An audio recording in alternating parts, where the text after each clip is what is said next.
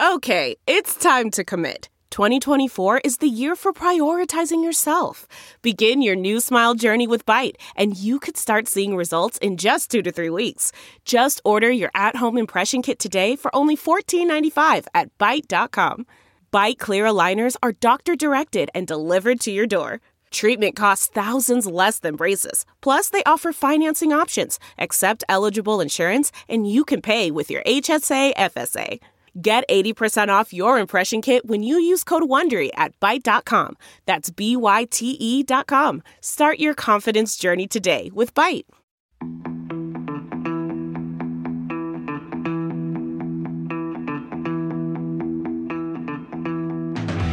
Hello, here we are again. It feels like an age since we last spoke to each other. Well, I spoke to you. Well, Colin Clark, David Evans, George Donaldson and I spoke to you here on Spin the Rally Pod. Thank you for downloading us. It's been an age, it feels like, but the good news is we're back and we're ready to talk about the Acropolis Rally, the Rally of the Gods. We're heading to Greece.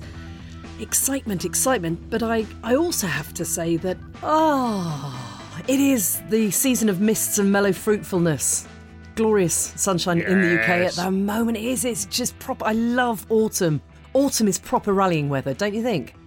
Or, Lise, you and I are completely aligned. Autumn and winter are only seasons worth having. They're only seasons worth having. But just before we go any further, Lisa, you have to just give us a little flavour of Japan, the Paralympics. Unfortunately, we're not going. I am absolutely devastated about that. It's one of my favourite countries in the world. So tease us, tell us a little bit. What was it like? I tell you what, David, it's one of my favourite countries in the world now, and I spent 14 days in soft quarantine. So flew into the country and basically was in the hotel, became very good friends with the local Lawson's convenience store because that's where we had to feed ourselves from, and then to work to cover Gold Ball. And I covered the opening ceremony, closing ceremony, and it was heartbreaking that everything was so empty. But I still felt like I was at a very special Paralympic Games. The level of sport is extraordinary.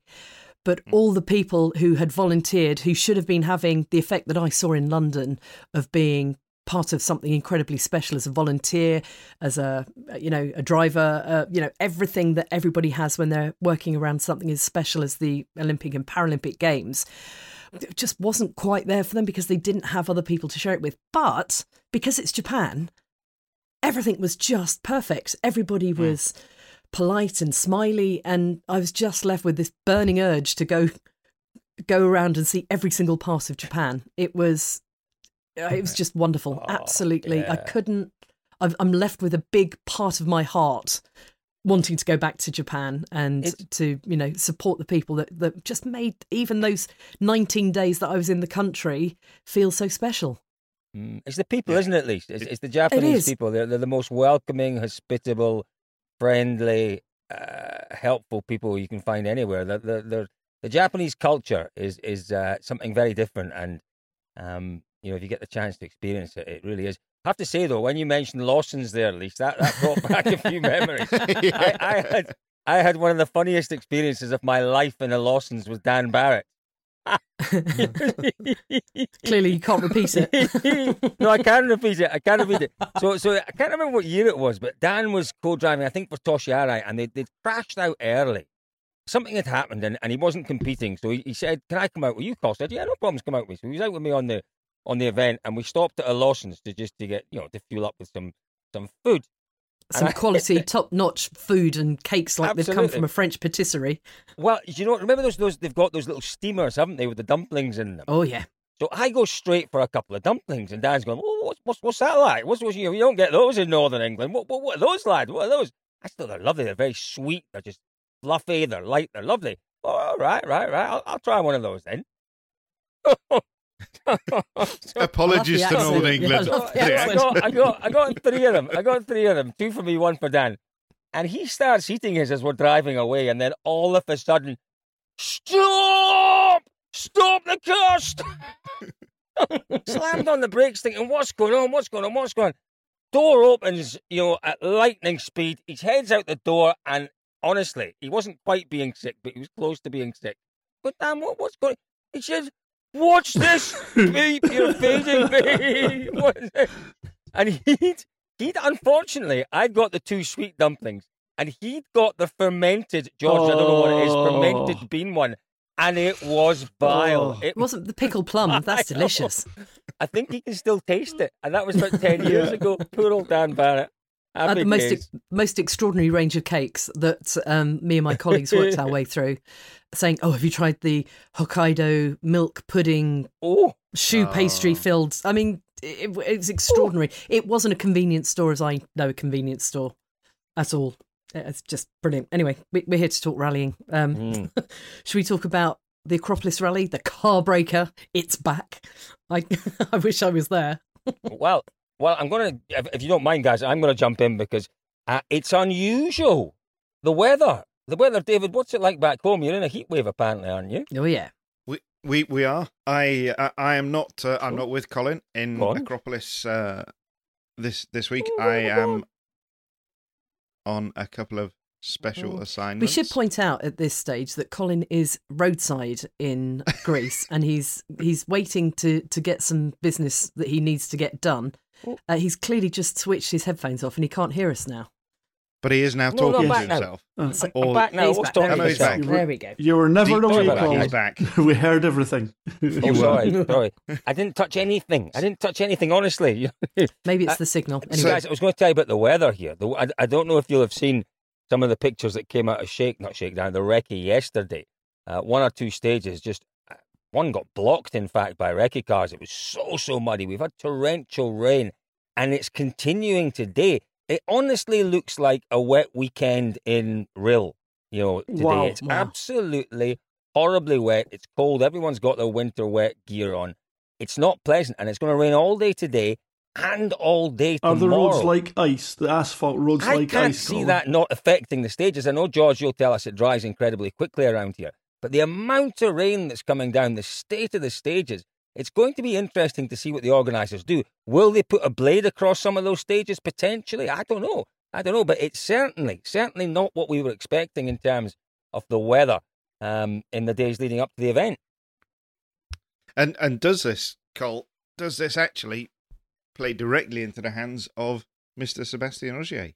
Well, now this is the interesting thing because, as you know, guys, the rally's actually split across quite a big geography this time. We're based in Lamia, but Friday is around Loutraki. Now, Loutraki's about, I guess it must be 100 kilometres or so to the south of where we are, to the southwest of where we are, and it's across the Parnassos mountain range. And But Carl, just very briefly explain, because obviously the event starts outside the Acropolis or on the Acropolis, and then it's an overnight in Athens, isn't it? And then they go sort of west from there, and then north. Absolutely. That's the first day. The first day is around Loutraki, which is, as I say, about 100 kilometres or so, other side of the Parnassos Mountains from Lamia. Saturday and Sunday stages are all in the mountains around Lamia, and that is where we are just now, and that is where the weather is really quite bad. It's not so bad around Loutraki. I've had a look at the forecast. They're expecting the odd little shower today, and that is it. Really dry tomorrow, dry all day Friday. So I don't think Friday's stages will be affected really at all. Maybe the last stage of the day, which again comes back towards Lamia. Maybe that one will be a little bit wet, a little bit damp. But Ogier will still have a massive job to do on the Friday, even with this rain that we're seeing around Lamia. For me, the big question is just how are Saturday and Sunday stages going to look by the time we get there? Because, this rain is, I think, a little unusual. And really, there is a lot of it. A lot of rain coming down. Torrential rain last night, rain today, more torrential rain tomorrow. Interesting. Really We've got a massive leg on Saturday as well, haven't we? Isn't it 132 competitive kilometres on Saturday? Yeah, the whole route for this for this event is quite different to what we normally see. We've become very used to seeing 2 loops of 2 loops of 3 stages per day, and that's really all changed here. Like Colin said, we start with a super special right in the centre of Athens, which is going to be incredible. That there's so much work's gone into gone into putting that stage together. And Cole's got a very special story, which hold that thought, Cole. I'll just do the rest of the route. And then, like you said, Loutraki, so the classic Aggie Theodori stage twice. But then Loutraki, Thiva, and Alatia are only run once. Into Saturday, we do have two stages repeated.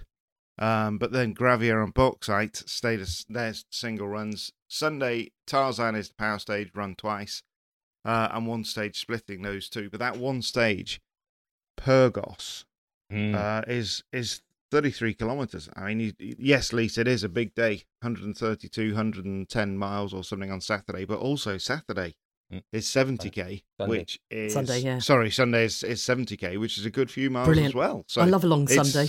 Because you just have to, you can't risk too much when you're pushing hard on a Saturday because you've got to get through on the final day of the event. Yeah, no, exactly. And 3 good chunky stages on Sunday. It's going to be great. And I think, for me, it's not quite back to a brilliant, super tough Acropolis.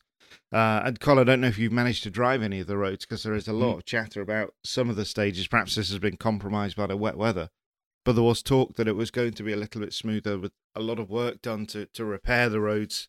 Obviously, the championship not having been there for 8 years, but yeah, it's still fantastic to be back. But the nature of these repairs, it's interesting what you say about the repairs, David. I have had a look at a few of the stages, and yeah, you can see where they've repaired the roads. And you know what these road repairs are like? You can repair roads, and then if you have constant traffic over those repairs, the repairs bed down, and you get a pretty solid base, don't you? But when you repair roads just for a rally, it looks great for the recce. The minute you put a World Rally car into there, it starts to dig up. And that is what's going to happen. They look fantastic. They look smooth.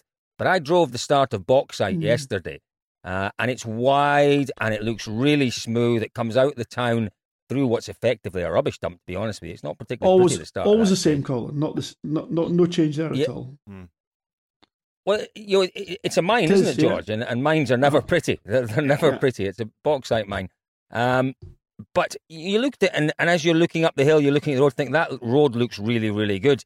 And then the stones start to clatter on the underside of your car, and you're down to 20 kilometres an hour, you're down to 15 kilometres an hour, and you're thinking, how can I be going so slowly on what looks like a good road? Well, there's bedrock. There are massive rocks just poking up above this newly laid layer of, I wouldn't call it gravel in places. It's almost like the kind of rocks that you find in, say, a riverbed. So I think, the roads will look a lot smoother, David, but I think by the time we get in there, and particularly on the second pass, it'll be just as challenging as ever. It really will. And we're going to see a lot of attrition, there's no question, because don't forget, we're talking remote services again. It's a long time since we last had a remote service. I can't remember when we last had a remote service. We've had tyre zones, obviously, but remote services, they kind of ditched those a few years ago. But remember, your remote services... Sorry? Was there one in Croatia? Was there? That wasn't such a long time then.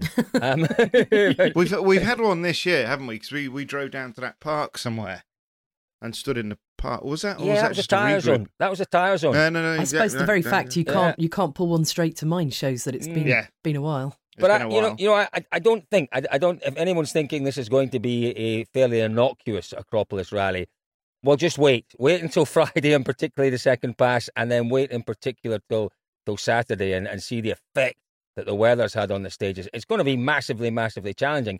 And again, I suspect a rally where I spoke to Ogier yesterday, and you'll see that interview on Dirtfish, and he's got a job to do on the Friday, clearly. But he hinted at the fact that, they've scored some good results in rallies on gravel this year where they opened the road where they didn't expect to get good results. In particular, Sardinia, yeah, absolutely. So he kind of hinted at that again, and I think he's probably right. It's going to be a rally for using your head and making sure that you look after your car. George, how do teams... I mean, I remember when I was at the Acropolis Rally years and years and years and years ago, it was the year that Sebastian Loeb was dominating everything, so right mid-noughties it was, and Petter Solberg just couldn't do anything right in that, it was like he'd smashed every mirror in the place, or every black cat, whatever, had given him every bit of bad luck, and he was doing well in the rally, and then was involved in a interstage collision with a spectator car, and was out of the event when it had got interesting. Yeah. But everybody else was breaking their cars. So how do the teams? When you're looking at a potential car breaking rally, what do you do as a team boss? There's not much you can do. I mean, as an engineer, there's not much you can do. The car's homologated, and that's it. You can put some additional protection under the car, but you're really looking to deflect anything that might cause damage, and anything that might cause damage, as we know, probably weighs about 7 or 8 kilos. How do you deflect that? A car doing 170, 180 kph round a corner, it's almost impossible. You raise the car a little bit. It's probably down more to the team management and the tactics for the driver for the event. Whatever your strategy is for the event, which is usually flat out and win, let's be honest. Unless you're Sebastian Ogier at the moment, you might not be flat out to win. You might have a slightly different attitude. But it's your tactics, how you from your recce, you know where the rough places are. So, you strategize where to take chances, where to push, where to reduce the safety margins to absolute zero, where you know that the most likely you're not going to meet that spurious rock in the road. As Colin said there, Bauxite Way. Now that used to be a fairly smooth stage with the odd rough place, always capable of being big, loose rocks. It generally doesn't get so soft in Greece. It got rocky. The rocks come out of the road, so it gets bumpy and rough. Just exactly the sort of thing that knocks a suspension arm off a car. So strategy, keep the car straight. Okay, the fastest way to drive these cars is as straight as possible, but as we know, they're always drifting at 5 to 10 degrees. But with the car, the steering still degreed into the corner, so they're still sort of feeding in. Not so much of the oversteer. It's oversteer and understeer at the same time. The car is, and that's the fastest way to keep them going. So you're really going to lean on that very heavily to make sure that you're not coming into the corner completely on the side, hurting tires. Getting punctures is a massive thing. Oh, Colin, what's happening? Nothing. I thought the guy in front of me was going to hit me. Oh, it's parked on a very steep hill. Sorry, that's me being... Sorry, George. I was loving your story. Keep going. My fault. Nothing if not dramatic, dear. Colin. So even when you're parked, you're capable of having a frickin' drama. Honestly. Queen and drama, you are the one. Perfect. I am the one. Thank you. George, what about the days when you would carry some spares? Would you do much of that? Well, today, again, depending on how far you are from service, it makes some sense. I mean, the guys do carry some spares. The limit. What sort of stuff have they got then? Well, I mean, honestly speaking, I've still never managed to get into the technicalities of these cars. I mean, typically you would carry, some suspension links that might get knocked off, but these cars don't have things like that. The front and rear suspension tend to be these lovely big sort of swinging A-arms, the bottom arms, all geared to keep the geometry as neutral as possible throughout the suspension range. So yeah, I think they're too George, big to carry. George, basically, the bottom line is. But George. So remind us, it is a while since we had a remote service.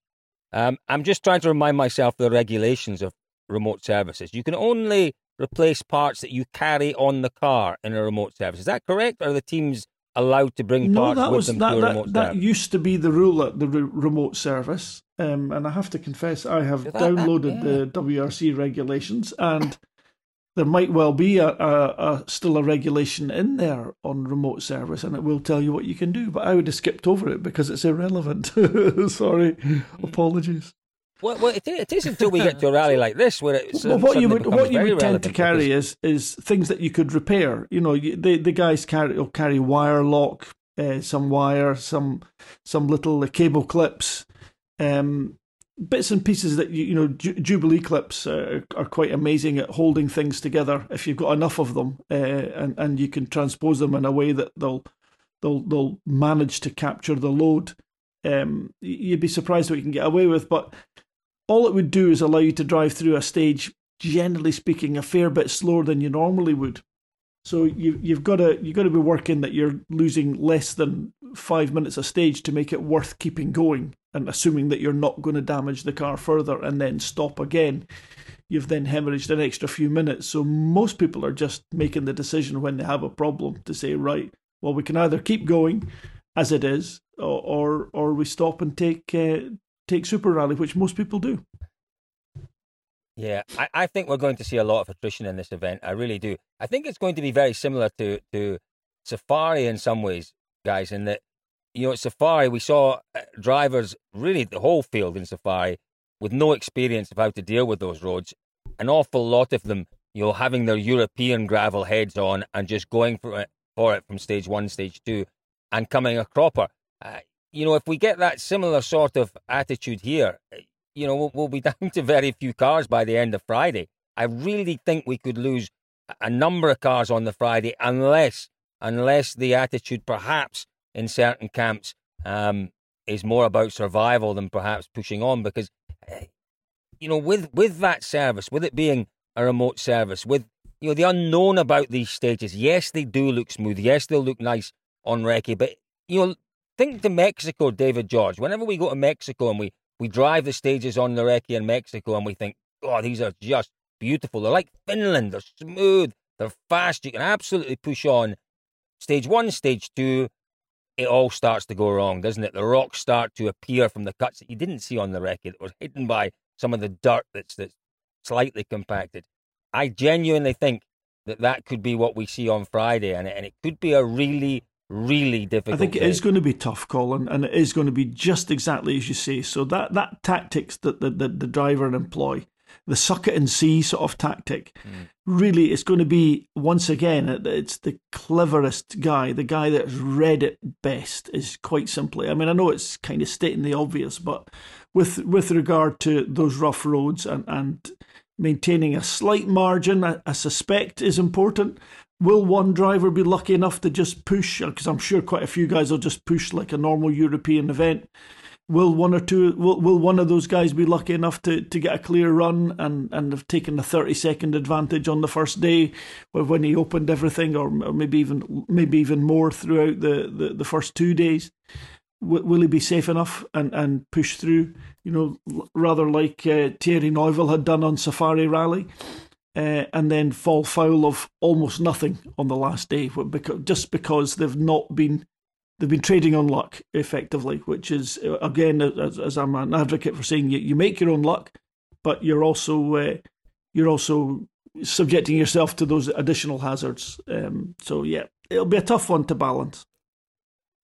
David, I was reading your article on dirtfish.com. By the way, if you're enjoying this podcast, don't forget to subscribe. Hit the subscribe button from your podcast provider. I was looking at the conversation you've been having with Elfyn Evans. What's the story there?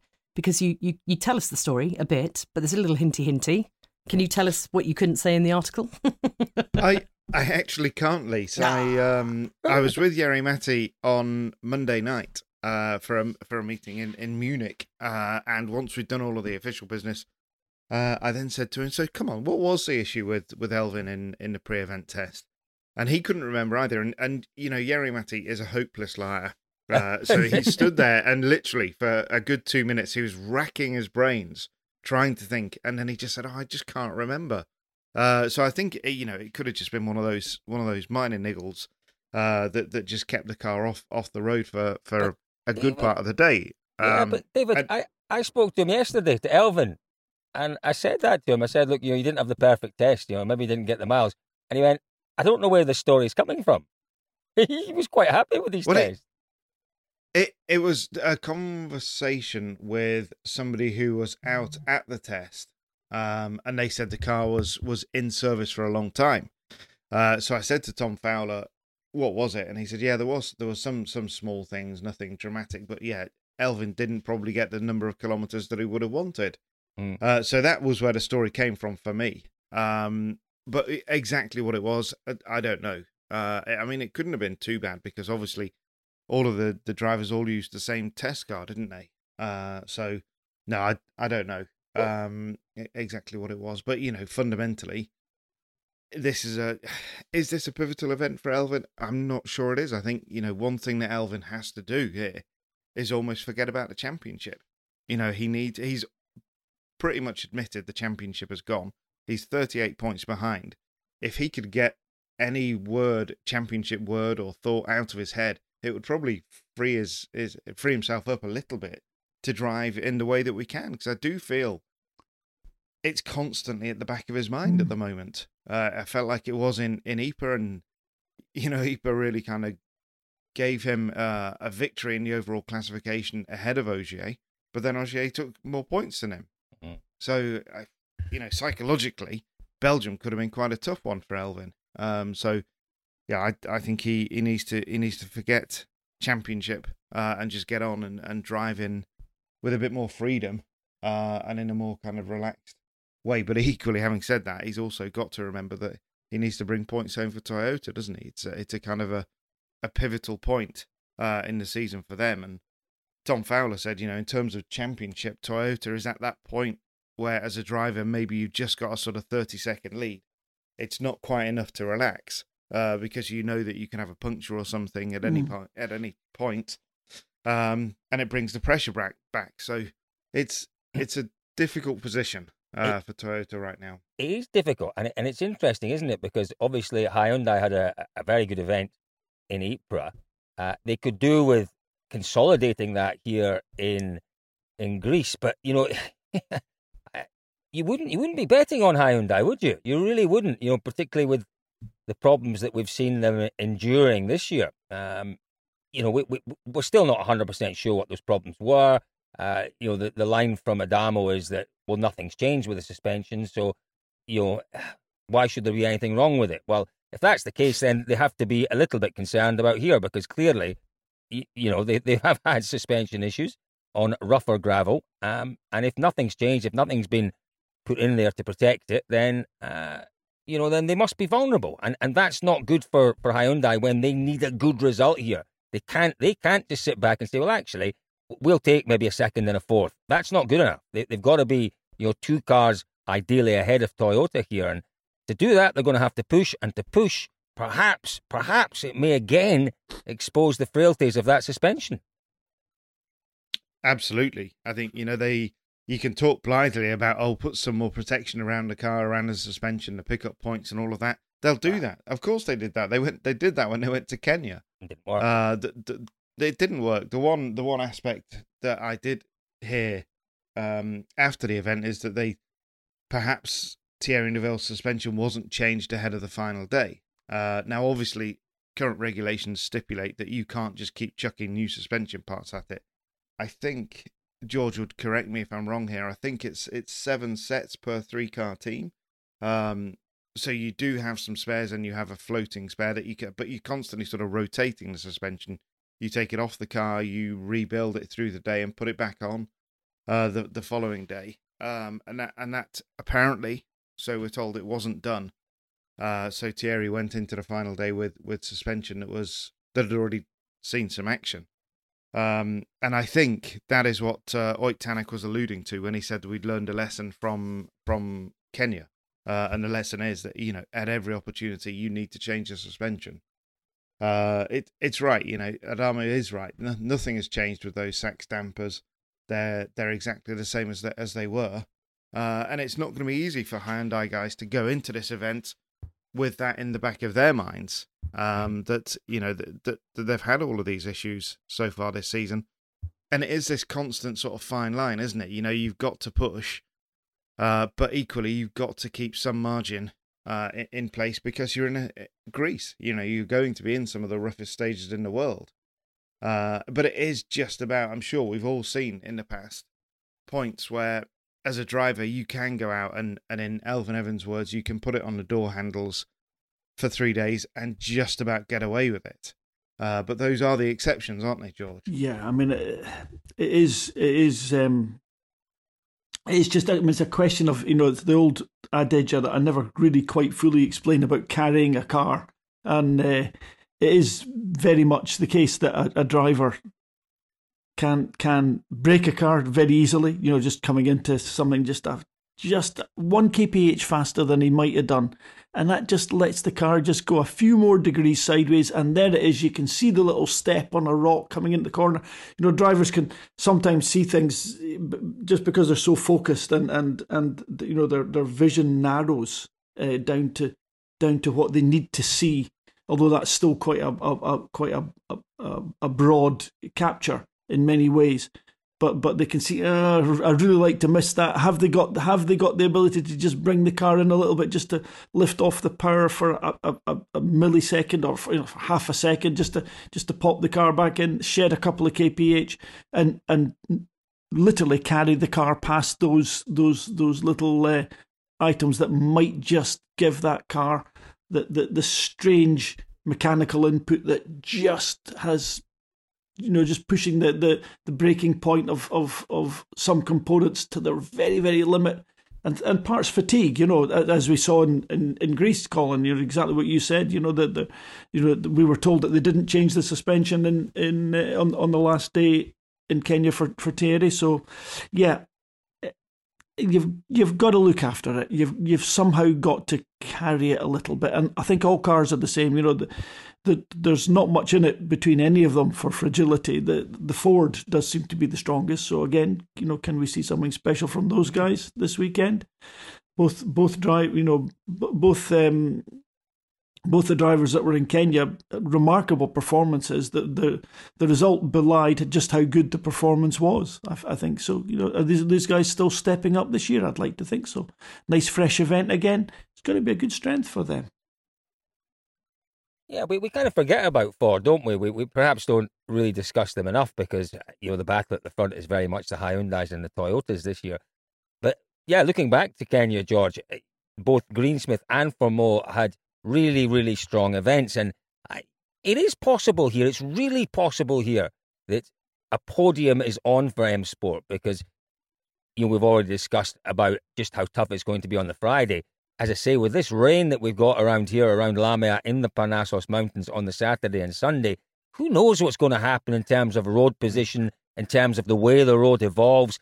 You know what? These guys that are leading at the end of Friday might not be so happy to be car 9 or 10 on the road on Saturday because it could be an absolute quagmire by the time they get to certain corners underneath the trees. Don't forget, these are massive mountains. How many metres, George? 2,500, 3,000 metre mountains? It must be three plus. Yeah, they're huge. The stages are up round too. Ski resorts up there.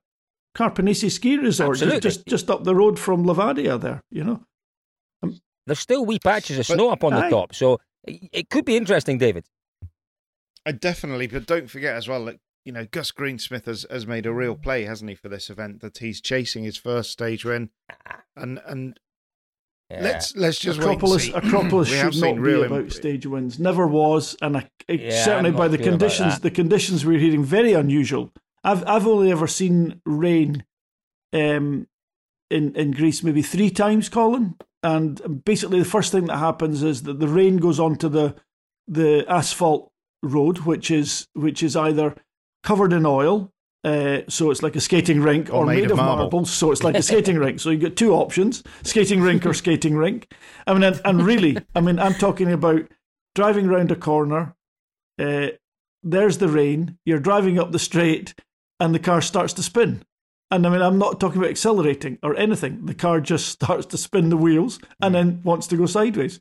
And the road's a wee bit cambered down to the right-hand side, and you're heading for the edge. And you're only doing 40 kph. But George, we're not talking showers, by the way, George. We're talking a considerable amount of rain coming tomorrow, on top of what's already been a considerable amount of rain. My forecast says not much, Colin, so it'll be interesting to see just what comes, and the weekend's looking good. So, according to my forecast. Just to come back to Greensmith, though, we have seen an improvement in his speed, in his pace. Mm-hmm. I totally take your point, George, that, it's not about stage wins, but actually for him it is. There is that psychological aspect again that he wants to nail one. Yeah. And what we've also seen is Adrien Formeau testing the Puma Rally 1 car in Sardinia. So, he's in that kind of roughish gravel mentality of driving. Potentially these boys, Ford M Sport is famed for building strong cars. So a podium? Podium is a real possibility, but I'm with George. I don't like this talk about pushing for stage wins. Formol was very, very, very, very clever in Acropolis, not Acropolis, in Safari. Sorry, Safari. There is definitely competition between Formol and Greensmith within that M Sport team. They're two young lads that want to establish themselves, and Formol was clever. He saw that cut. He knew if he took that cut, he would get a penalty. But what does the timesheet shows? Timesheet shows that Formol was quickest through that stage. The time penalty came later. He was very clever. He got the stage win ahead of Greensmith. Job done. Greensmith should not go chasing stage wins. I'm 100% with George on that. I think that's a dangerous, dangerous ploy, particularly here in Greece. But George, weatherman George, the forecast for tomorrow around here, not around Lamia, not around Loutraki, but around Lamia and in the mountains where Saturday and Sunday stages are, 20 millimetres of rain. That's George, totally contrary to my forecast. Aye. Well, don't you worry with your forecast. Mine is right. I am always right when it comes to the weather. Always very right. British we've gone. Always right. Yeah. Well, 20 mil, George. Yeah. It's gonna rain for the next 24, 36 hours. Are you sure that car didn't crash into you and knock you down a wee hole or anything like that? You're not on the roof, are you? In a ditch with water filling the car or something like that? Are you okay? Speaking of which, listen, I'm going to send you some pictures when I get out to the stages in an hour. I'm going to edge us on a bit from our weather debate, even though any photographs I've ever seen of the Acropolis Rally of the Gods is always of the dust clouds. And who can forget the year that Petter Solberg didn't know which way he was going down the stage because it was in the evening and he had the lights on and the dust clouds and Chris Patterson was it Chris Patterson wasn't it? Yeah, it was just, Petter knew where he was going. Awful. Chris just got lost in the notes. That was on the stage again. They started in Athens and they came out towards Loutraki. May have been the Loutraki stage. It was one of the best bits of driving I have ever seen. I've seen drivers where co-drivers lose their place in the notes, completely losing it themselves. And I think it was Chevy Pons. I remember in Spain. That was very lost it with his co-driver. And the co-driver went to bits, was in tears at the end of the stage. Solberg was absolutely cool as a cucumber, encouraging Patterson, don't worry about it, take your time. We're going past this point here. See if you can find where we are. Still, probably not 100%, but not far off 100% pushing on. Solberg never got lost. He knew exactly where he was going. And it was one of the best bits of driving I have ever seen. It was enormously impressive. It was one of the scariest co-rides as a television viewer. Yeah, I do recall that. In the dark, yeah. I am going to just kind of edge us on because I'm aware of the time and the fact that there's a lot to be done before the rally actually gets underway. I don't know if we can talk about what were you doing in Germany this week, David? Can we talk about that or not? We were in Munich for a meeting. So, a few journalists were invited to go out and have a look. You nearly stayed there longer than you thought you were going to stay as well. I almost did because stupidly I forgot that you do need a PCR test to come back into the UK. I made the closing doors of the airline with about 45 seconds to spare. But Plenty of time. Plenty of time, exactly. But no, we were there to look at the 360-degree sustainability sort of revolution, if you like, that's coming in the World Rally Championship from 2022. We all know, of course, that we've got hybrid cars for the first time. So we had the chance to sit down with Xavier Mestelan-Pinon, the FI technical director, who talked us through how the hybrid works, how it actually works in terms of transmitting drive from an electric motor to the wheel, to the drive shafts. We looked at the safety of the cars, and also we talked to people from P1 and to Aramco about the sustainable fuel, which we'll be using next year. So all of that. Super interesting. Genuinely, I'm really interesting. I'm miserable you didn't invite me, David, now. I was going to say, it's right up your street, George. It was interesting, and I've written a piece just to sort of explain why we were there, but there is an awful lot more content to come. I went there slightly skeptical. I am slightly skeptical about everything, wondering, if we're 10 years too late with hybrid. We're not. We have to do something. And I think the interesting part for me is that this is a 3-year homologation cycle, so the FIA knows that essentially what we've got with hybrid is the installation of a holding pattern, if you like, for the World Championship. We've done enough to make ourselves relevant, but we really have to kick on from this in 3 years' time. Will that be full electric? I don't know. Will it be hydrogen? I don't know. But for sure, we were beginning to look seriously like dinosaurs. Absolutely. If we just continued with the current 17 cars. So something had to change, and it was fantastic. It was all at the WRC promoters' premises in Munich. It was fabulous to see. They are the swankiest of swanky offices. Properly cool, as you'd expect from the best sport in the world. So no, it was great to see Jonas Siebel, the managing director of WRC Promoter, and all of the guys there. A really genuinely great evening, and quite rare actually, just to have some food, have a nice glass of wine, and just to catch up with people. This just sort of leaning against the bar, chatting to Jari Matti or to... That's what we missed, David. To anybody. Totally. That's what we missed in this. Do you know yesterday? Yesterday was... just moving on slightly, David, but I'm coming back to what you're talking about there. But similar to what you're saying about chatting to people in the service park, and that's essential for particularly the world's greatest rally journalist, who needs to talk to people, who needs to understand. And we've missed that. Our job's about talking to people, Cole. It is. It is all about talking to people. And yesterday I was up in the stages, and I cleared this with the team PRs. Do you mind if I come across your drivers? Can I grab a few words with them? And I said to both Elvin and to Seb, this feels as near to normal as it has done in the last 18 months. Being out, doing a proper job, looking around the stages, finding the driver's opinion on the stages. There's some degree of normality there, and it was really, really pleasant. It was joyful. I had a great day yesterday. But David, very quickly going back to what you say, I'm like you, and I think you have to have a bit of skepticism to ask questions. If you don't have an inbuilt sense of skepticism as a journalist, you'll never question. Otherwise, you might as well just publish the press releases, and nobody queries anything. That's not journalism, and that's not media output, and that's far, far removed from where Dirtfish are at. I am also, as you know, a little bit sceptical, and I'm coming round. I read your piece, and I thought, yeah, David is bang on.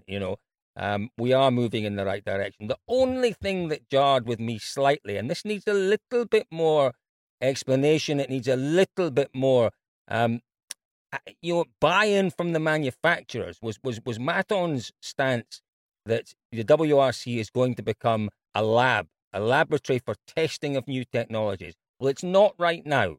It's not in the next 3 years. Now, the next 3 years are critical. We have to introduce some sort of technology that takes us back to the 80s with four-wheel drive, that allows the manufacturers to say, this is my technology. Remember, the hybrid unit is not it's not a Volkswagen unit, that's for sure, but it's not a Hyundai unit, a Toyota unit, or an M-Sport unit. It's a generic unit. It's a compact dynamics. So there's nothing that the manufacturers can hang their hat on and say, that's ours. That's what when you buy a Hyundai, that is what goes into it, because it's not. So that's what, when you talk about a testing lab, that is the situation we need to get ourselves into. And for me, that is what I'll be watching closely over the next 3 years. We are going in the right direction.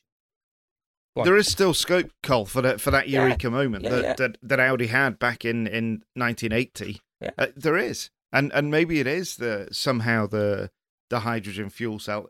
That's not a eureka moment, but the installation of that into a car which then can, essentially an SUV, it could be. There's lots of potential, David. There's lots of potential.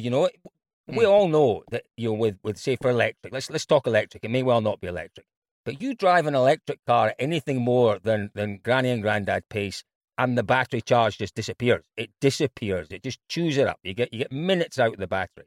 There is potential there in rallying for these manufacturers to showcase battery development and battery longevity and proper range and proper performance range.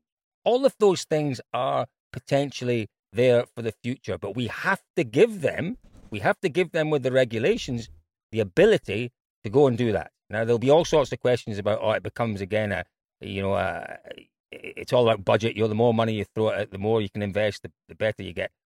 I don't know. There's a dilemma there for me. You either go one way or the other. It either becomes a lab where you allow them to develop and you allow them to spend money on development, or it's not. One or the other. I'm in a strange situation where I'm in complete agreement with Colin. This has never happened. Lisa, earmark this point. Georgie! Are you sitting down, I am George? sitting down, and I am excited with you, Colin. It's fantastic to hear you say these things, and I couldn't echo it firmly enough. Enough said from me. Brilliant.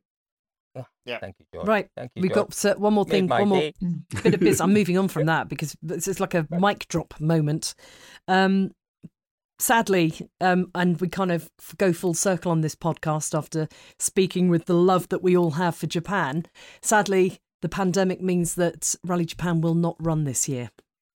Having what Cole had just said, about the normality of getting back to talking to people, the pandemic does come back and bite us again, doesn't it? In the loss of Japan, and when we saw Formula One go down the pan, we kind of knew it was just a matter of time for the World Championship as well for us, and it has to be that way. We simply can't go to that beautiful country and put things into jeopardy. We have a moral obligation here. It's not the same for rallying, as we know. Formula One, you go to a circuit, you stay there. We don't. We travel around the country, and whether we're all double vaccinated or whatever, that's significant influx of people.